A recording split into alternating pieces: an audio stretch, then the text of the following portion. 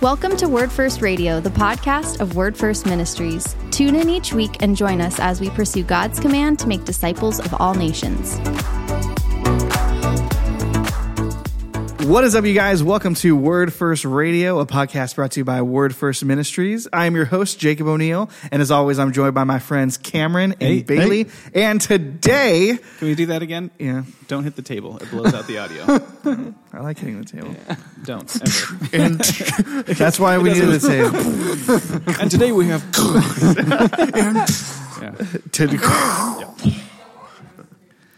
Thanos the table. Don't Thanos the table. Don't turn the table. Today we have... Okay. Half of us. Yeah. No, all three of you disappeared, and that's it. Anyways. Don't have the center hand on the table. Don't have the center of the table either? Please don't slam your hands upon the table. You want me to knock his what? At any point. At any time. Just don't hit anything. Yeah. Idik's getting the real behind the scenes. No, that's good. Look right now. Okay. All right. We really have to do this because he has to go. Yes. 3 seconds. I can't do it. What is up, you guys? Welcome to Word First Radio, the podcast brought to you by Word First Ministries. I am your host, Jacob O'Neill, and as always, I'm joined by my good friends Cameron and Bailey. Hey. And today, we have a very special guest in the studio. Yeah, well, actually, in his church. Yeah. Mr. Eirik Soldal. Yes, Eirik Soldal. Okay, close enough. We're going to talk to Eirik today about church planting, pastoring, and evangelism, and it's going to be a lot of fun. We love Eirik, and you will love him too. Bailey, go ahead and open us in prayer. Yeah. Lord, thank you for this opportunity that we have to talk with our brother. Thank you for this church that lives 2 minutes away from where I live. Thank you for just the friend that you've given us and the brother you've given us in Eirik. And I pray that today we would humble ourselves, humble our own hearts, humble our plans and our minds and all of those things. And I pray that you would give to us information that we need to best go about your work here. So whatever we can glean from our brother, I pray that we would today humble us and teach us and, just be with us in this conversation. We ask that you would. In Jesus' name, amen. Amen. Amen. I love that you mentioned in the beginning that this building, this wonderful church, is actually just a very short walk from where we sleep at night. Yeah. And so that was pretty great. And that's a true thing. Yeah. Yeah. Well, this was actually what was cool, and the reason why we wanted to do it here. And people at home, I notice we aren't in our wonderful, studio at the library with our concrete pillar, but we're here. This was actually the first church we visited when we moved here, and Eirik was the first pastor we got to meet. So why don't you go ahead and introduce yourself to the good people in America? Just go ahead and tell them a little bit about yourself. Yeah. So you heard my name. I'm Eirik Soldal. I'm 34 years old. I have lived in Oslo since 2008. Born in Kristiansand, down south, from the thin Bible Belt of Norway. Yeah. So I have one brother and parents who are still together. And now I'm married and have 2 children myself. Awesome. And planning to stay together with my wife. Yeah. So yeah. Very awesome. Yeah. And we always I always preface this every time, but when we have Christians on, which is all we've had on so far, I like to ask them how they met Jesus Christ and made him their personal Lord and Savior. Yeah. So how did you come to meet Jesus Christ? Yeah, so I was brought up in a Christian home. My parents evangelized to me. They told me about Jesus. They brought me to church. I grew up with Sunday school, with prayers, going to bed, singing. We always sing Christian songs before meals in Norway. I don't know if you've noticed, but we don't say grace, we sing songs. Yeah. So I'm doing the same thing with my daughter now. So that's awesome. And I think the faith, the relationship with God has always been there. And maybe during my teens, it was becoming more something I needed to make personal, or it was always personal, but I needed to own it myself. Yeah. So actually going to confirmation was something very important for me. Like I'm from a Lutheran church, and the Norwegian used to be the state church. Now I'm in a different denomination. But growing up, I was baptized as an infant, and then coming to confirmation, I was actually confirming my baptism. Yeah. It wasn't just something to have a party. Yeah. It was real to me. And then understanding the gospel, I think that grew during my teen years, and also becoming more, let's say, open about being a Christian, or more, So I think it's more like a process, and it's always been there. And sometimes I've been kind of jealous for like people who have conversion stories. Like you haven't been Christian for a long time, so sometimes when I've been struggling with doubts, I would want to see that before and after. But learning to know people and their stories, I'm getting more and more grateful that my parents shared faith with me since I was a small boy. So I'm very grateful today about that. Yeah. Wonderful. I really enjoyed. Just before we get into the meat of the discussion, but I enjoyed how you talked about the concept of like in your teenage years, learning how to make your faith your own. Yeah.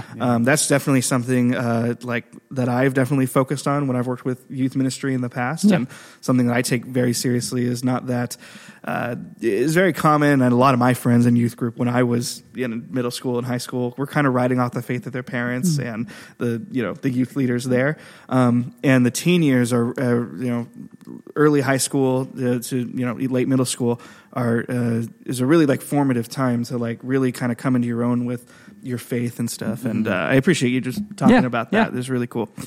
So you are a pastor at a church. I am. How did you get into ministry in Norway, working for Jesus? Yeah. So actually, about youth group, growing up, I didn't go much to youth group because I was a swimmer. And when you train swimming in Norway, indoors. They slide like penguins on the... Oh my gosh. They call it swimming, but really, it's just... But that means practicing 8-9 times a week, including Friday night when the youth group mainly was, and then Saturday morning. So I went to something we have in Norway called Folkehøyskole, Folk High School, which is like, it's a gap year when you go learn something, but you don't have exams. Yeah. And it was a Christian folk high school. So I was invited to be part of the youth group, Christian youth group there, and leading that with other people. And I said yes, and found it very... meaningful to be part of that. So like my faith had already been growing for a long time, but being in ministry was new for me there. And after that year, I had during that year, I had a mail coming to my, like a physical mail coming, telling me about the possibility to go to an exchange program, going to abroad to serve with Lage. Which is the equivalent in the US would be InterVarsity Christian Student Ministry. So so it's IFES International, and then I ended up going to a new gap year, and then going to Uganda for 6 months, being part of the Christian ministry there in what they called Focus Uganda. Wow! So a local ministry, and that was pretty cool. It wasn't started by foreign missionaries; it was Ugandan students that I think they started it in the 60s. Wow! Yeah, and coming there, two things happened. One is that I saw a really let me say, I saw devout Christians, more devout than what I was used to. Yeah. I saw people being eager to tell their friends about Christ. I saw students saving up money to go to missions in the villages themselves, and they didn't have a lot of money. Yeah, sure. So it's not like us saving up for a vacation. It's really something, fundraising and all of it. And seeing all that inspired me and made me think, when I'm a student, I want to have some of this flavor in my life. Yeah. And the other thing that happened in Uganda, being there, practicing ministry, being part of all of this, I had a huge crisis of my faith. Like things, sometimes I've said that it's like if my faith was like a brick wall, God just pushed it down and then built it up stronger. And I won't go into all the details, but the main issues I think I would have to say was that I had a doubt if God was good. Yeah. I had a doubt about my own salvation, and I also felt like I had been longing to feel more of the presence of God, to feel that God was close, and I was feeling that. But I was feeling suffocated because when you're not sure of your own salvation and you're not sure that God is good, it doesn't feel that good that He's feeling close. Right. Yeah. So things happen there, and I won't go into all the details because then we would have a theological discussion for 2 hours instead about with that. Yeah, Part two. Part two. Yeah, yeah. But anyways. In all of this, like I still had doubts, I still had issues, problems, questions about God, and I think that's healthy to have questions. Absolutely. Yeah, but in all of that, God met me in my distress in 2 ways or 3 ways. One is people coming to me and actually listening, or just assuring me that I was saved, or talking to me about how good God is, or just listening for a long time without saying anything. So the comfort of people helping me out. And then there was a musician I listened a lot to called Ole Paus, Norwegian musician, and he has spiritual themes in a lot of his songs. He's not like a worship leader or anything like that, but he has albums with spiritual songs about doubts and faith, and he also has a Christmas CD. Yeah. And on that CD, there was a song that just described my whole situation, how I was feeling. So I sent you the lyrics for that. Right. And it's pretty weird because it's actually an English hymn that is kind of patriotic. Yes, right. So it's a bit weird to read it in English. And then someone, maybe Ole Paus, maybe someone else, translated it to Norwegian. And then I've translated it back to you. Thank you. Yeah, with Google Translate and some of my English skills. That's right. So we brought it here so I could read it. Yes, so I'll mention this and one more thing before we continue the conversation. So I think I'll have to lift this up. So the lyrics go something like that, like this. Where are the traces of him here in my homeland's meager soil? Has anyone seen God's holy lamb among ice and snow and mountains here up north? Was the light of grace lit here somewhere, under a bridge, under a waterfall? And was Jerusalem built here, among us the most miserable? Forge me a sword of all my faith. Forge me a shield of all my doubts. Give me a spear, chase the shadows away. Give me a chariot of fire. There is a battlefield in my soul. But I'll endure and I will stand until we have built Jerusalem in the heart of my motherland. All those words about the doubt, the battle in my soul, being in ministry while being in distress, this really described my situation. So I was listening to this and other songs about doubt and faith. And then around Christmas, we went to Zanzibar for a vacation just to get away from everything. And it felt there like God spoke to me. Not with audible words, but like, is in Nehemiah where it says that God awoke in a thought in this or that person. Something like that happened. A thought just appeared. And it felt like God was saying, all these things that you're stressed about, I got it. Yeah. I am Almighty, and I do love you. I am good. And I don't need you. I don't need you. Actually, if you spent all your energy working against me, it wouldn't help. Like you wouldn't make a difference. But if you want to, you can join me in the kingdom work. Right. I think that's, if you don't mind, that's so profound and deep. So I had a chance to speak with a local church a few weeks ago, and that's what we talked about is, the beginning of wisdom is the fear of God. Yeah. So we start there. Yeah. And if you know who God is and what his nature is and what he's like, that's terrifying. So he's the one who keeps existence continuing to exist.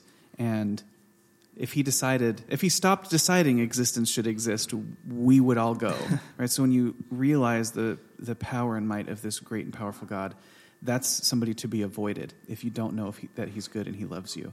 So if what you're struggling with is, I know who God is and what he's like, but I don't know if he loves me and I don't know if I'm in his family, it makes all the sense in the world that you'd be terrified. You feel oppressed. I think you said suffocated. Yeah. You feel suffocated by his nearness. But then when you fill that out and you understand the complete nature of who God is, which Jesus revealed, we understand that we are loved by God, that we're valuable. I hear evangelists say something like, God thinks you're so amazing. I don't think that's true. I think God thinks you're very valuable.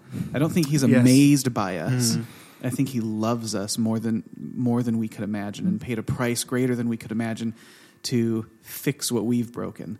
And when you realize that, then I think that gives rise to the kind of experience that you're talking about. So in the midst of knowing who God is and what he's like, until you're sure that he's adopted you into his family because he's good and he loves you, that would be, what else could that be except a crisis? Yeah.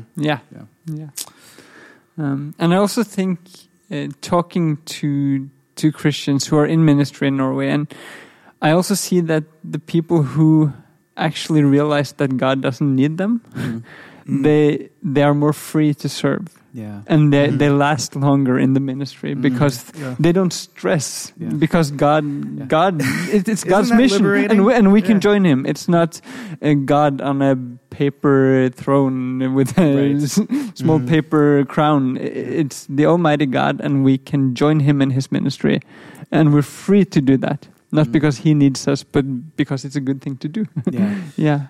We're invited into that, and that's very helpful. Yeah. I just think that's so profound. I'm going to say it again because you said it twice, but it's okay. The thing where God's like, "Hey, I don't need you, but I'm inviting you and giving you the opportunity to participate." There is something so liberating about that because, thank God that God's approval of me and his love for me and his care for me is not dependent on my performance. Yeah. Thank God that that's the case. Because we fail. Because we fail. We're not only prone to failure, but man, we love it. Failing. We constantly fail. And so I think that is so important. And it's a little counterintuitive, at least to our sinful minds, right? Because we want to be like, no, I want to earn my stripes in a sense. I want to pay for this. I've done wrong. I've got to make it better. Yeah. And still we still see that our actions have consequences. Yes. So it's not like what we do doesn't matter. Right. But it's like the bigger picture. Sure. Yeah. So So that's what happened. And then I came back to Norway with this song in mind, feeling that I was sent back to Norway to do ministry. And with the line, there's a battlefield in my soul, but I'll endure and I will stand until we have built Jerusalem in the heart of my motherland. Love that. So the heart of my motherland, maybe that's Oslo. Maybe it's less concrete. Maybe it's more metaphorically. But I don't think about this line every day. Yeah. But I think it's shaped my trajectory of life. And in some way, I'll be doing kingdom work in Norway because it's needed. Yeah. Absolutely. Yeah. So how about we start talking about that? Yeah. You talked about how kingdom work is needed out here. Yeah. We have kind of been talking and sharing with our American friends and family back at home. We've talked a lot about, after reading statistics and speaking with Norwegians out here, about the phrase I've been calling is the spiritual state of Norway. And that's just a blanket term to say what do people think about God and spiritual things and stuff. So how about we would really appreciate your perspective on that. How would you perceive the spiritual state in Norway? Do people think about spiritual things? Do they not? Are people mostly atheistic? How would you unpack that? Well, I think it's a bit of all of those things you asked about. Coming back to Norway, I wanted to do ministry, so I first thought of studying theology, but then I thought, like how I work, I always want to prepare well for things. So then I'll prepare for 6 years and then don't do ministry before I'm finished. Right. So I started a normal secular education instead. I did media and communication for some years. And in that, I thought maybe I can be part of helping other Christians feel like they're missionaries on campus. Mm-hmm. Yeah. So I'll get back to your questions, but this is kind of coming into that. So what I did, like I came with visions, with ideas, like what if, I'm going to Oslo University College, and there are so and so many students here, and if so and so many percent call themselves Christians, we might be 500 or 600 of us. And what if all of us in some way thought of ourselves as missionaries on campus, in our different ways? Some people would be easily be witnessing. Some people would be praying for their classmates, inviting their friends to church, or just doing everything they can to see the lonely people in the class or whatever. But being missionaries together. And what I found was, of course, that it wasn't that easy. Like you have those big ideas and visions. And I remember coming to Lage, which was where I wanted to serve. And then I introduced this vision, this idea to some of the leaders there, the students, and said, I'm going to Oslo University College. This is what I want. And they're like, we've tried having a group there. It's hard. Yeah. We like your initiative, but Don't get your dreams up. Don't get your hopes up. Yeah. And to me, that was like, I was thinking first, which God do you believe in? Of course, it's possible. Right. Everything is possible for God.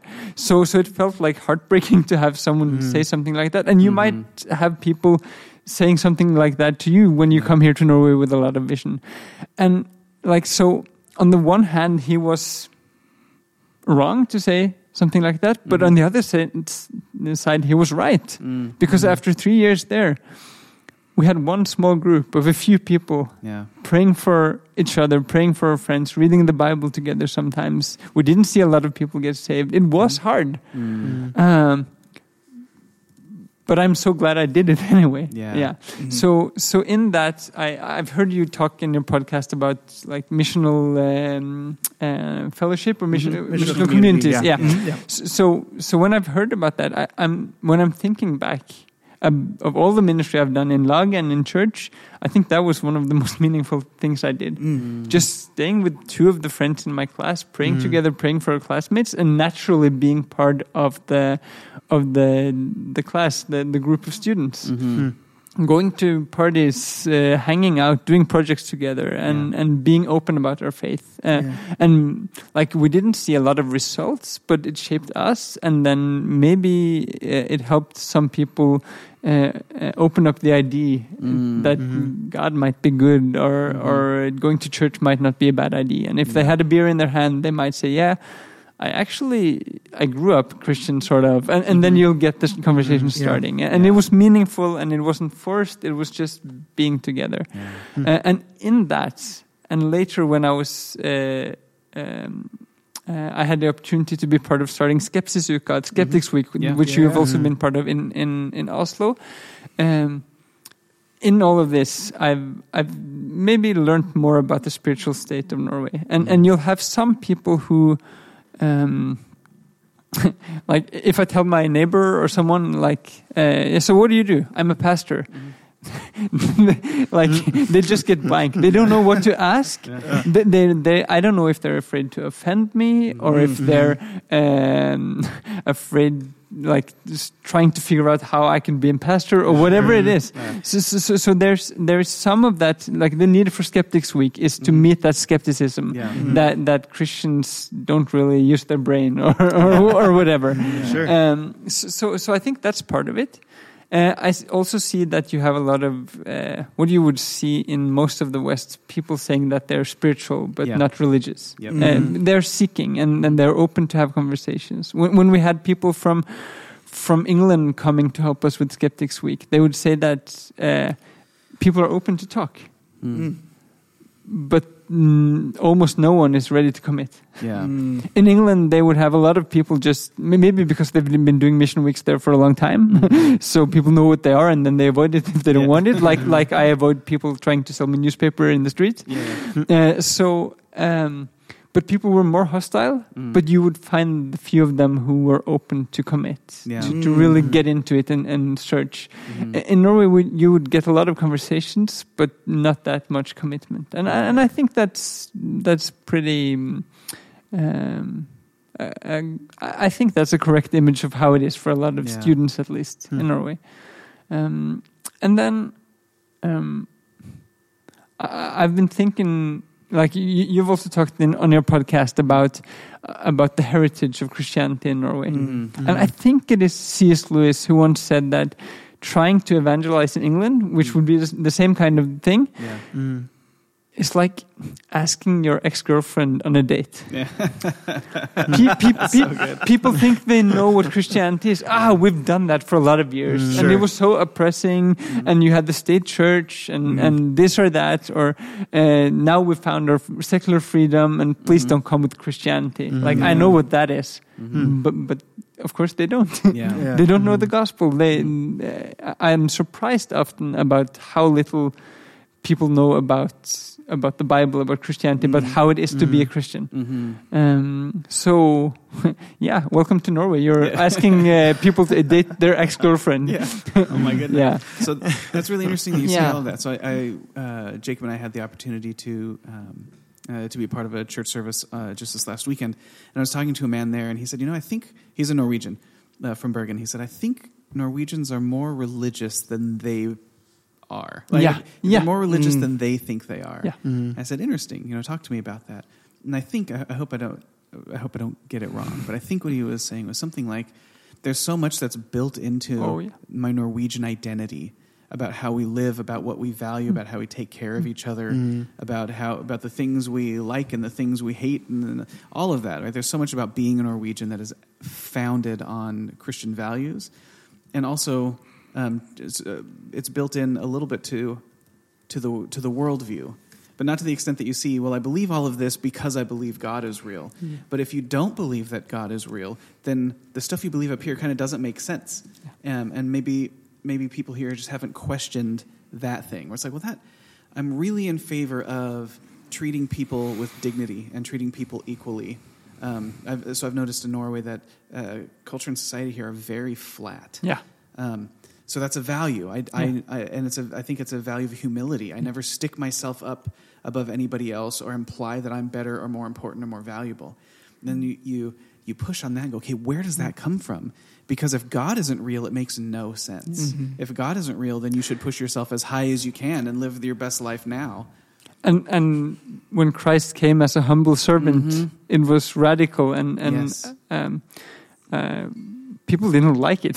Like in a Roman or Greek society, that kind of humbleness was not humility, but it was like being humiliated. And it was a sign of a curse. It meant that the gods were mad at you, or that God hated you, or something like that. That's why Jesus has to keep turning the script over. No, you're blessed when people persecute you and speak all kinds of evil for my name's sake. I think that's. I hope I get this right. I think what we're trying to do, especially as brand new people in Norway, is try and observe and understand. Because that's really hard, I'm learning. Like, we have to... one of the tasks we have before us is not just to understand what the people here believe, but all of the stuff that's underneath what they believe that they've never said and never questioned. It's all of the sort of presuppositions and values that... If I ask somebody why do you believe all humans have dignity, they don't say, well, because my worldview is founded on the because my major's in ethics. Because my worldview is founded on the Christian ethic of the image of God that's born by all humans. Like, nobody would tell you that. That's just sort of the obvious part. How do we understand and get beneath what's obvious so we can meet people where their hearts are? I think it's what in philosophy you would call a doxa, or in plain language, a given truth. Like, you don't question it. Of course it's like that. And I think like my evangelism muscles are not that trained from the last years because I've gone from being on campus on a secular place with the mission mindset to moving over to becoming a pastor, studying theology and being in church at the same time. So now my mind is more set on spiritual development, caring for the church, teaching. And I've told the Cam once that it's like I have a passion for evangelism, but it's like it's not fully lit. It's just there. What was the name again? When you have a bonfire? Yes, not smoldering, but it's embers? like embers. Embers. It's an ember there, and it's keeping me warm, and it's there. But so talking about how to reach non-Christians in Norway, it's a bit hard for me because I'm not like if you asked me 7 years ago, I would be like this. But now hearing you talk about like what Norwegians, how religious they are or how Christian they are in their mindset. I think that's something we need to use as an advantage because it's easy for us to think of what they don't have. Like you don't have a personal relationship with Christ. You haven't understood the gospel, salvation, whatever. And then whatever. You know, sounds like the small things like that. But my point is that Christ said, the kingdom is near. Aren't you noticing it? Yeah. And I think that's some of the approach we need with people to say, so you really care about the poor. That reminds me of Jesus. Instead of confronting why they don't know why they care about the poor. Like you can do that. But the most important thing, the starting point is to find the common ground and to show people how Christian they already are without being converted. It's funny that was the example you went to because I actually met a Norwegian gentleman recently on a college campus, actually University of Oslo. His name was Tobias. Was that okay? Yeah. Okay. And we were going through the Laga survey with him, and we actually talked about it on this show. And I got to the question of like, are there any values on which you base your life? And he said, I'm a socialist, and used the word, you know. And I'm like, oh, okay. And so you probably have a high value for like reaching out to marginalized and oppressed peoples of society. And so instead of wanting to like, because I mean, I have problems with socialism, and I think that there's some things we could talk about there. Keep it on a political level, right? That's the point. I could have foolishly chosen to die on that hill, which I have. I think we'll definitely explore this topic in the future. But I have many, many times foolishly died on hills like that. So I could have foolishly like fought the political battle and been like, "Well, the socialism," blah, blah, blah, blah. But instead, I think what you were talking about is so important. I'm happy to hear from you that is a that ended up being a wise decision. Just instead, now build a bridge between, well, you have this value. Isn't it interesting that Jesus has this value too? And now it was kind of interesting for me. It was like I could see it on his face that Christianity all of a sudden was now back on the table for him. So instead of him being like agnostic, I don't really think about spiritual things, and I'm a socialist and we should work for the benefit of mankind, to be like, that is interesting that Jesus shares that value that I hold so dearly. That's interesting. And so, and how wonderful if you have a conversation with someone and they go away from there being curious about the human being Jesus Christ, the historical person. Like what can happen from that? So tons of stuff. Instead of going right to the conclusion and then they're not ready. Right. So And I love like with that approach. I think the normal, like the lay person in the church, not just the pastors can do it. Like I can expect any person who attends a congregation and wears the name of Christian and follows Christ, like to have a conversation with someone and recognize, well, that's a good value you have in your life. And then just have a conversation about like, where does that come from? That's something I think I could easily tell the people in my church, try and do this. But if I say, okay, next week I expect all of you to go and talk to someone about salvation, they would be terrified. And and I would be. Like even it's I think that's a good approach, starting like that, and then you might be surprised to see what kind of conversations you get. And people will feel honored and respected. And heard and understood. Not challenged and argued with and fought with. And not just as a strategy, but actually as in seeing their humanity. Right. Well, imagine that. I mean, has a stranger ever approached you and said, you should have different values and you should value different things. But I value these things. You should value these things. I think that's probably, I mean, at best it's kind of maybe it's an unwise strategy. I've had that with the Hare Krishna missionary coming to me on the streets of Oslo and just making me feel uncomfortable for a week afterwards. Oh my gosh. So I don't think we want to do that with people. Like, of course, we can help people ask the hard questions that will make them feel uneasy, needing to search for God. But then we need to hold their hands afterwards and be able to be their friends, whatever, however they land in their journey with God. Sure. I love it. I want to, instead of just kind of focusing on like Norwegian culture, just kind of in general, which is kind of what we've been focusing on for this last segment. Do you mind if we zoom in real quick on maybe the church in Norway? Awesome. So what would you say is like the spiritual state of, sorry, going back to that. But what would you say would be like the state of the church in Norway? So, I mean, we're all familiar with biblical concepts of like, I'm not accusing, I'm just putting stuff on the table. We're familiar with biblical concepts of like lukewarm Christianity or like, there's so many warnings in scripture to all these different churches to like, hey, be solid in your doctrine, you know, so maybe churches might be more sound than others and stuff. I'm just putting options on the table, but from a Norwegian perspective, obviously, how would you describe the spiritual state of the church in Norway?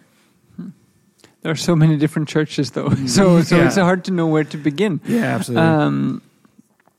I think from what I've seen as a very positive thing, being a pastor in Oslo now since 2017, January, I think. I've been part of this church as a member since 2008, and then I became a pastor after a while.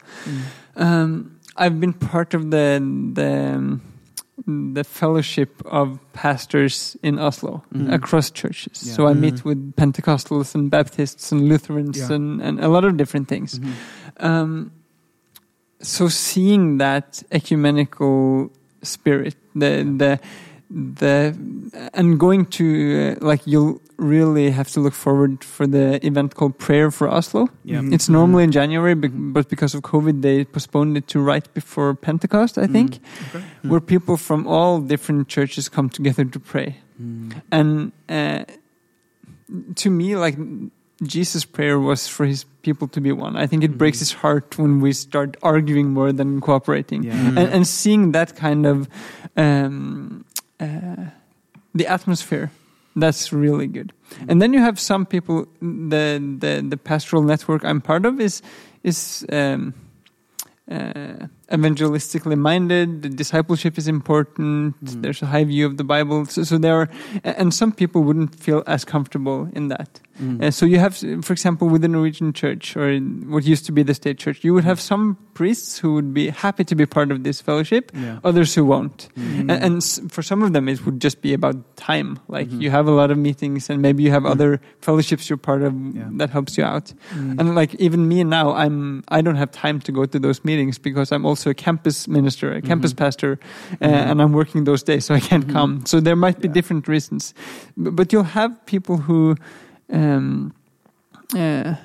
Like there's a lot of liberal theology in Norway, but even with the people with the more liberal theology in me, I will find things that we have in common. And for example, going to like I'm grown up in the Norwegian church, which used to be the state church, and you'll have some churches that are more conservative, more evangelistic, and others that are more on the dialogue and more helping people have a comfortable life or meeting people in their despair. which also are things that are a good thing to do as a Christian, right. but their focus is different. So you'll have both different. You'll find priests in the Norwegian church who you would really connect with in Oslo, and others where you would feel that maybe both of you would feel that the other one's perspective is threatening. Yeah. So you'll find both of that. But the cool thing about the Norwegian church, and like the church I'm part of now, we're not very liturgical. Yeah. Like this is there's worship, there's a long sermon, and there's communion once in a while. But if you go to the Norwegian church to service, no matter how off topic the sermon is, which it might sometimes be, not always, but sometimes, like the whole service is shaped by the gospel. You confess your sins, you confess your faith, you go to communion. The text for every Sunday is challenging. So going in all of that, so even in a church where many of the people there might be lukewarm, you can go there as a burning Christian and find a lot of food for your faith in how the service is shaped in the liturgy. So I think also like this is a church where we focus a lot on preaching, but I hope that my sermons aren't the main food for people's spiritual life. Yeah, like hopefully I'm helping them to eat more. Right. Yeah. I had never thought of that. So even if you have, I want to say this gently but accurately. Yeah. But if you have leadership in the church, even the Church of Norway, who have maybe in their hearts and minds wandered from the gospel or from the main things of the gospel, something like that. But even the church's commitment to its history and liturgy, which were definitely shaped by the gospel. I hadn't considered that as a possibility. That's really sort of lovely and interesting. And isn't it just like God to do that? To even find a way. Jesus says that my sheep hear my voice. Isn't it interesting that even in a place where there's maybe most people are speaking a different language, that Jesus is still able to speak and his sheep will hear his voice. That's really lovely. Thank you for sharing that with us. I do. So don't underestimate the church. Like get to know people, and sometimes we'll actually even learn something, because in our traditions, in both Misjonskirka, Baptist churches, we have often focused on the personal conversion. Like how does this single person become a Christian? But also in the Baptist history, you have people shaping society for the better, to look more like the Sermon on the Mount. Right. And you'll find those parts which are also part of the gospel in the churches, and we might learn something, and we'll learn from each other. And I remember reading Eugene Peterson's autobiography, where he interviewed the one who was supposed to be the most liberal guy in all of the US. And then meeting him, and then maybe just understanding that they had a little bit of different ways of talking about the same thing, finding that he was really tuned to the gospel too, and being surprised about that. So I think, of course, we need to see that we have differences, and not kind of saying that, oh, it's okay not to be clear about the gospel or whatever, but actually in the same way as you would look for common ground with people who are not Christians, I think we need to look for the common ground with people who are Christian in a different way than us. And then work from there. That's so good. Very cool. I want to kind of go back to pastoring. And so we've talked about kind of our vision, or like this model of like church planting that we're really attracted to. And so when you talk about like discipleship and like missional community, like and kind of like what am I trying to say? Like the skeleton of missional community was there. Like you like had deep relationships with people, and those were some of the most meaningful, like evangelistic experiences you had. We're really attracted to models like that are really relational, that are community focused and missional. But we're also focused on training and developing pastors as well. And so we're pretty committed to that. One of the ways that Cam has put it a couple times on this podcast is I'm always worried when you're going to hold my own words against me. Well, like setting up pastor factories. Yeah. And so we're obviously having a ton to learn, but we're very passionate about that. We love. You said you're a big preaching guy. I'm also like a really big like expository preaching guy. I'm not very liturgical, although it's very beautiful and attractive, and I want to go visit a service now after hearing you talk about it. I can recommend some churches. Yes, thank you. Yeah. We'll talk. Yeah. So getting back to pastoring, what would you say? And this might be a little bit of some pressure because you are a pastor. Yeah. What would you say it takes to be like a successful pastor in Norway? Yeah. When I started considering studying theology and becoming a pastor after having served in Lage for some years, both as a volunteer and then as staff for some years, I actually asked some of my friends about that. So what does it take to be a pastor? Well, what do I need to think about before becoming a pastor? And I had different replies. Someone told me like focus on these letters of Paul to understand pastoral ministry. But one thing that really stuck with me was a guy who said, learn to love the other people in your church's ideas more than your own. And I was like, I don't know if I always do that, but I think of the church as like a garden where things grow up. And when someone has an idea, an initiative, something like that, and the pastor sees it and helps, let me say, prune, help make it better. Yeah. Beautiful things can happen. Right. Yeah. For me, it was like when I came here, being part of the church, being in my early 20s, the pastor who was there then, he asked me, so like, what things do you like doing? If you were to serve in this church, what would you like to do? And I had tried preaching a couple of times.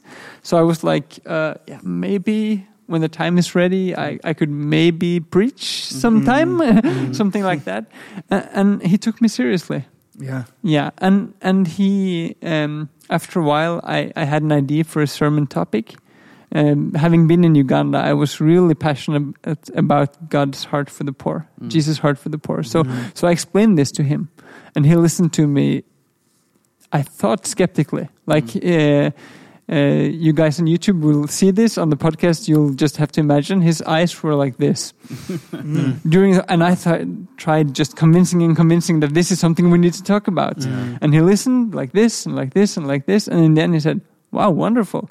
Let's do a whole series on this topic. And I was like, whoa. So this was his concentration phase. He was concentrating. He wasn't skeptical. So he's worked on that later. But in that, he saw me and he said, yeah, let's do that. Let's make a whole sermon series out of your idea. And then he mentored me in preaching. He helped me structuring my sermon. He listened to me explaining what I wanted to say. He followed me up like that. And that's something I've brought with me and tried to do with other people in church. And I can help with my skills in what I'm good at. So here in our church, we try to have people, volunteers, preach every semester. Like this semester, I think we'll have 3. Like I would be happy to have 5 or 6. I think that to know the depth of God's love, like the scripture says, you need to hear from all the saints. Like we need to do it together. And I'm not that afraid that if one Sunday something comes off a little bit off, because like we're in this together. It's like people aren't sponges who just like copy everything they hear. They think, and we have small groups discussing the sermons. So actually daring to let things grow from beneath. If it's people wanting to do a sermon or start a ministry or something like that, I think that's important, both to be a pastor in a church and also to develop pastors. That's something and sometimes you like, what does it mean to develop a pastor? It could mean someone who is leading a church, but also it could mean people who are discipling others. So I sort of see all of my small group leaders as mini pastors. Yeah. I've told them that, and they were like, really? Yeah. but I really do think so. Like in their different ways. Some Absolutely. Of them do it by being sound in theology, others by being caring. In all our different gifts, we may disciple and pastor each other. And I think that's very helpful. And there's when you learn more Norwegian, I want you to read a book by a pastor called Magnus Malm called Free to Serve, Fri til å tjene. And he talks about the importance of being a pastor, not of a church, but in a church. Yeah. I'm part of this fellowship with my strengths, with my weaknesses. I'm not the example for everyone to follow. And Malm also says that the most important thing the pastor does is follow Jesus. If you follow Jesus, your congregation might follow Jesus too. That's your calling. It's like that. Peter and Jesus in the end. Follow me, feed my sheep. Follow me, feed my sheep. Those are the two things you're doing. Your love for Christ, having that grow during your vocation as a minister. I think that's the most important thing. And then it's interesting that you use the word like how to be successful, because talking culture, like I don't think a Norwegian would ask me about success as a pastor, or we wouldn't use words as efficiency. Like there are a lot of, I read a lot of and listen to a lot of American theology and church development books and all of that, and the words are like maybe we mean the same, but it's a bit different, and that might be because it's not so easy to be successful in Norway with the spiritual states. Like there's a different soil to work with, like the parable of the sower. One of my mentors when I was in ministry as a student early on, like I was so tired from working and seeing so few results, and him just comforting me, saying that but you're not in Uganda, the soil is different here. To me that was very helpful. And I think it's Tim Keller who also in his book Centered Church, which I've just started reading, he says that some churches or some pastors may focus on success, others on faithfulness, but he thinks that the most important thing is in between. It's fruitfulness, where you mix both of that. And some weeks ago, I had a planned conversation with my, what would you call that? Like sort of my bishop, my leader, or the one who follows up, the church advisor is what we call it. And the point of the conversation was to talk about all my life as a pastor, both personally in church, my theology, my organization skills, my rest, anything. And then the point was to have a conversation about how my ministry could be sustainable, long-lasting, and fruitful. And those three words, I found so much energy in that, because it's so easy to do one or two of these things. Like you work all you can to be fruitful, and you last for a year, and you're worn out. Or you just work on being sustainable, that I don't want to wear out, and then you're not fruitful. You don't do anything. You're not doing anything. But I think like thinking about like integrating your whole life and staying in it for a long time. Like you have burnout pastors in the whole world, and there's a lot on us. So I think. So my reply would be on Tim Keller's idea of fruitfulness. Yes. Yeah, more than on success. So, Well, I got to tell you, man. So I appreciate you clarifying that like connotation, like with the word success. I appreciate you clarifying that. Yeah. But I got to tell you, in my mind, like when I asked you that question, like I think you hit the nail on the head. Yeah. Like not just a successful, or let me say effective, or fruitful pastor. Yeah. No, I get it. But effective is also weird in Norwegian. It's strange. We have different ways of talking about the same things, probably. Yeah. And I think you described really not just a fruitful pastor just in Norway, but really just anywhere. Yeah. And I love That's probably my favorite response of the whole day. Yeah. I don't really know how to lift off anywhere from that. So I think we're sorry. Yeah, go ahead. I can have one last comment. Yes, please. We're so happy to have you guys coming to Norway, and I'm thinking if you take the stereotypical idea of an American pastor and a Norwegian pastor.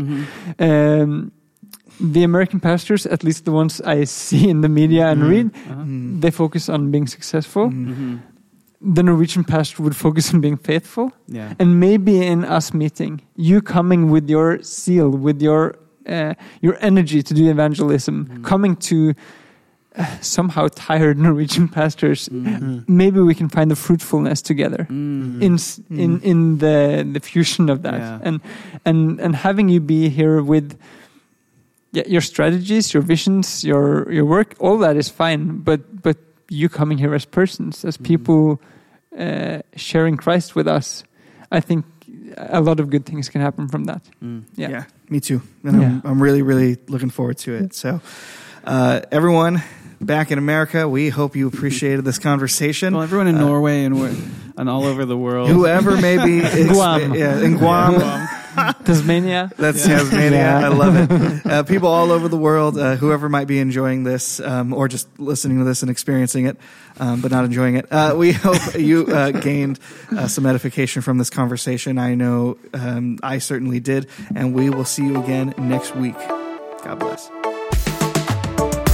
Thank you so much for listening to Word First Radio. If you like the podcast, please like, share, and subscribe. If you want to learn more about Word First and how you can support the ministry spiritually and financially, check us out at wordfirst.us. We hope you've enjoyed this episode of Word First Radio, and we'll see you again next week. God bless.